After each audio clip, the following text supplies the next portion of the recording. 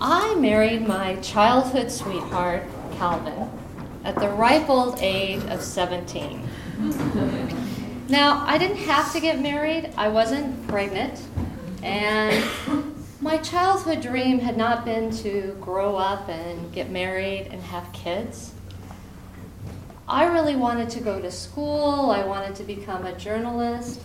But I was raised Mormon in a small Montana town, and I fell in love.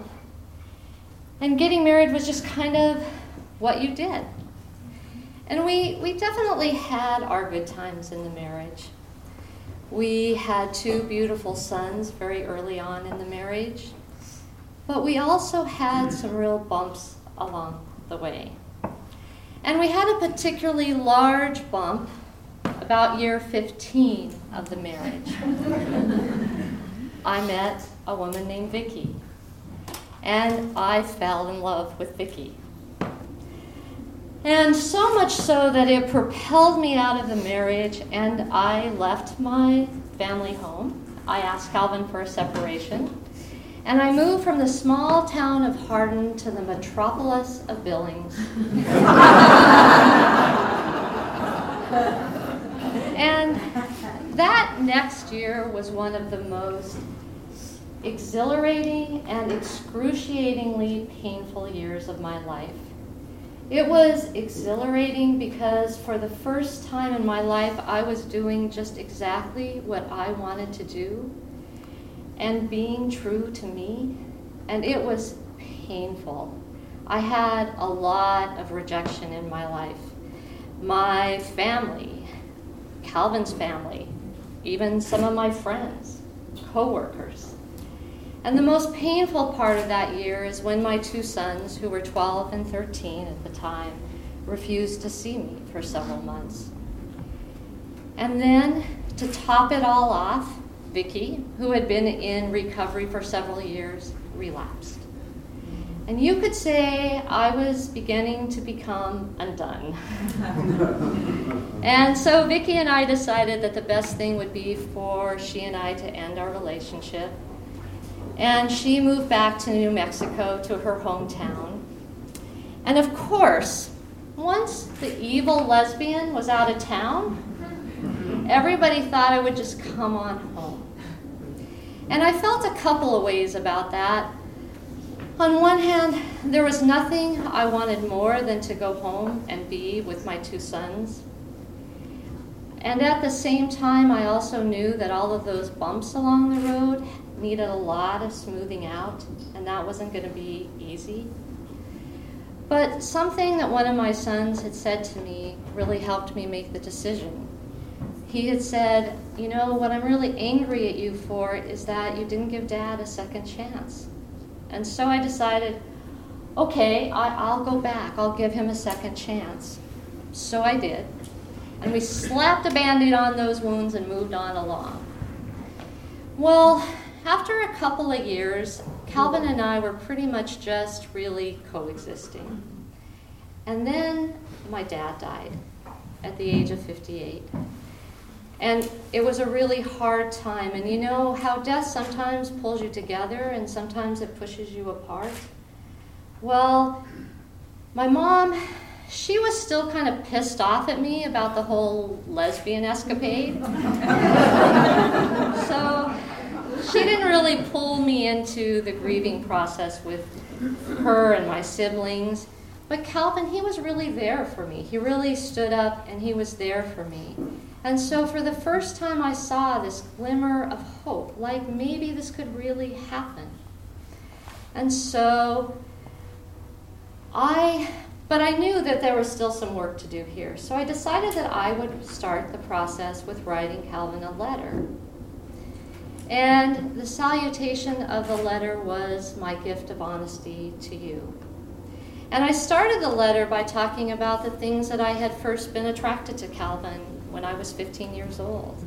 His laughter and his spirit.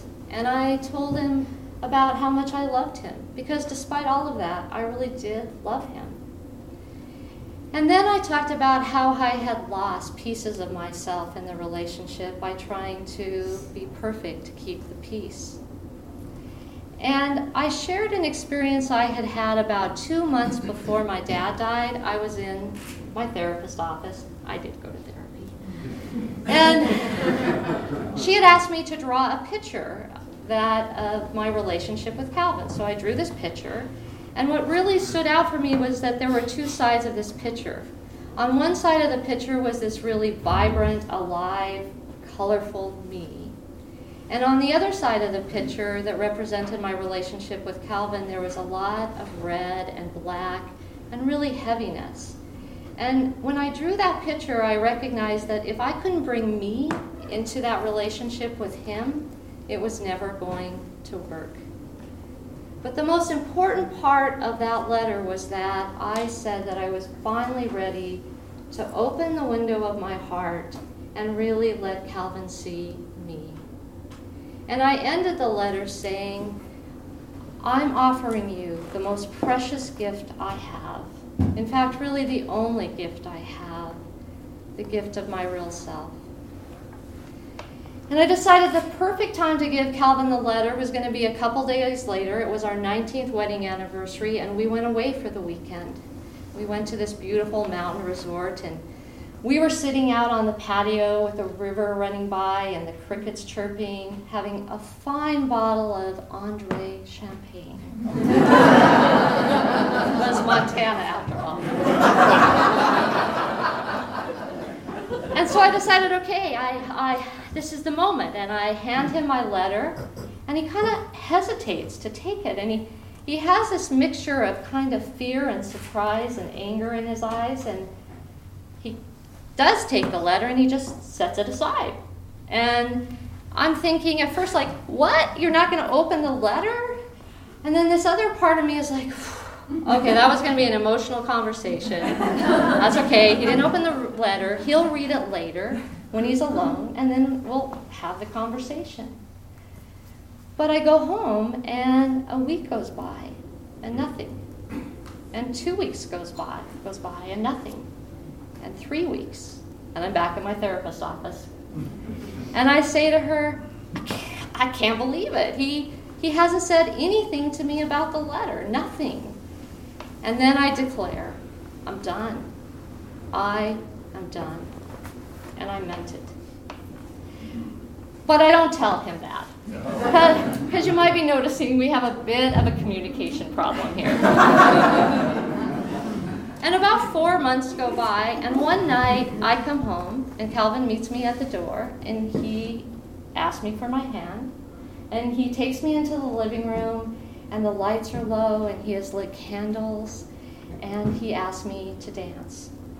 And he's playing a song by Roy Orbison called You Got It.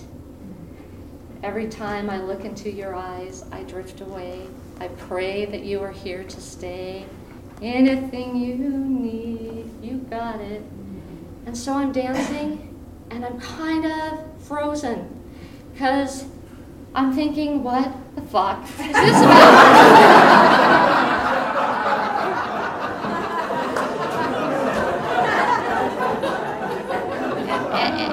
And there's a couple of problems. One, the window to my heart is kind of shut by then.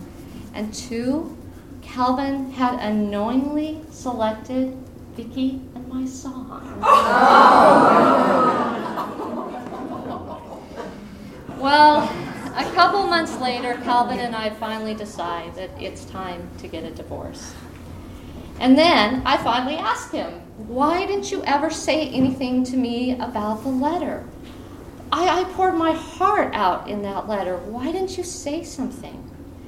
And he said, I was so afraid of what might be in that letter that I just put it on the shelf unopened for 4 months. And that day I asked you to dance, that's the day I read the letter. Calvin and I were divorced 2 days after our 20th wedding anniversary. And I don't know what Calvin learned from the unopened letter, but I really learned a couple of things. First of all, don't ask permission of anyone to be your real self, because they might not be able to hear your request.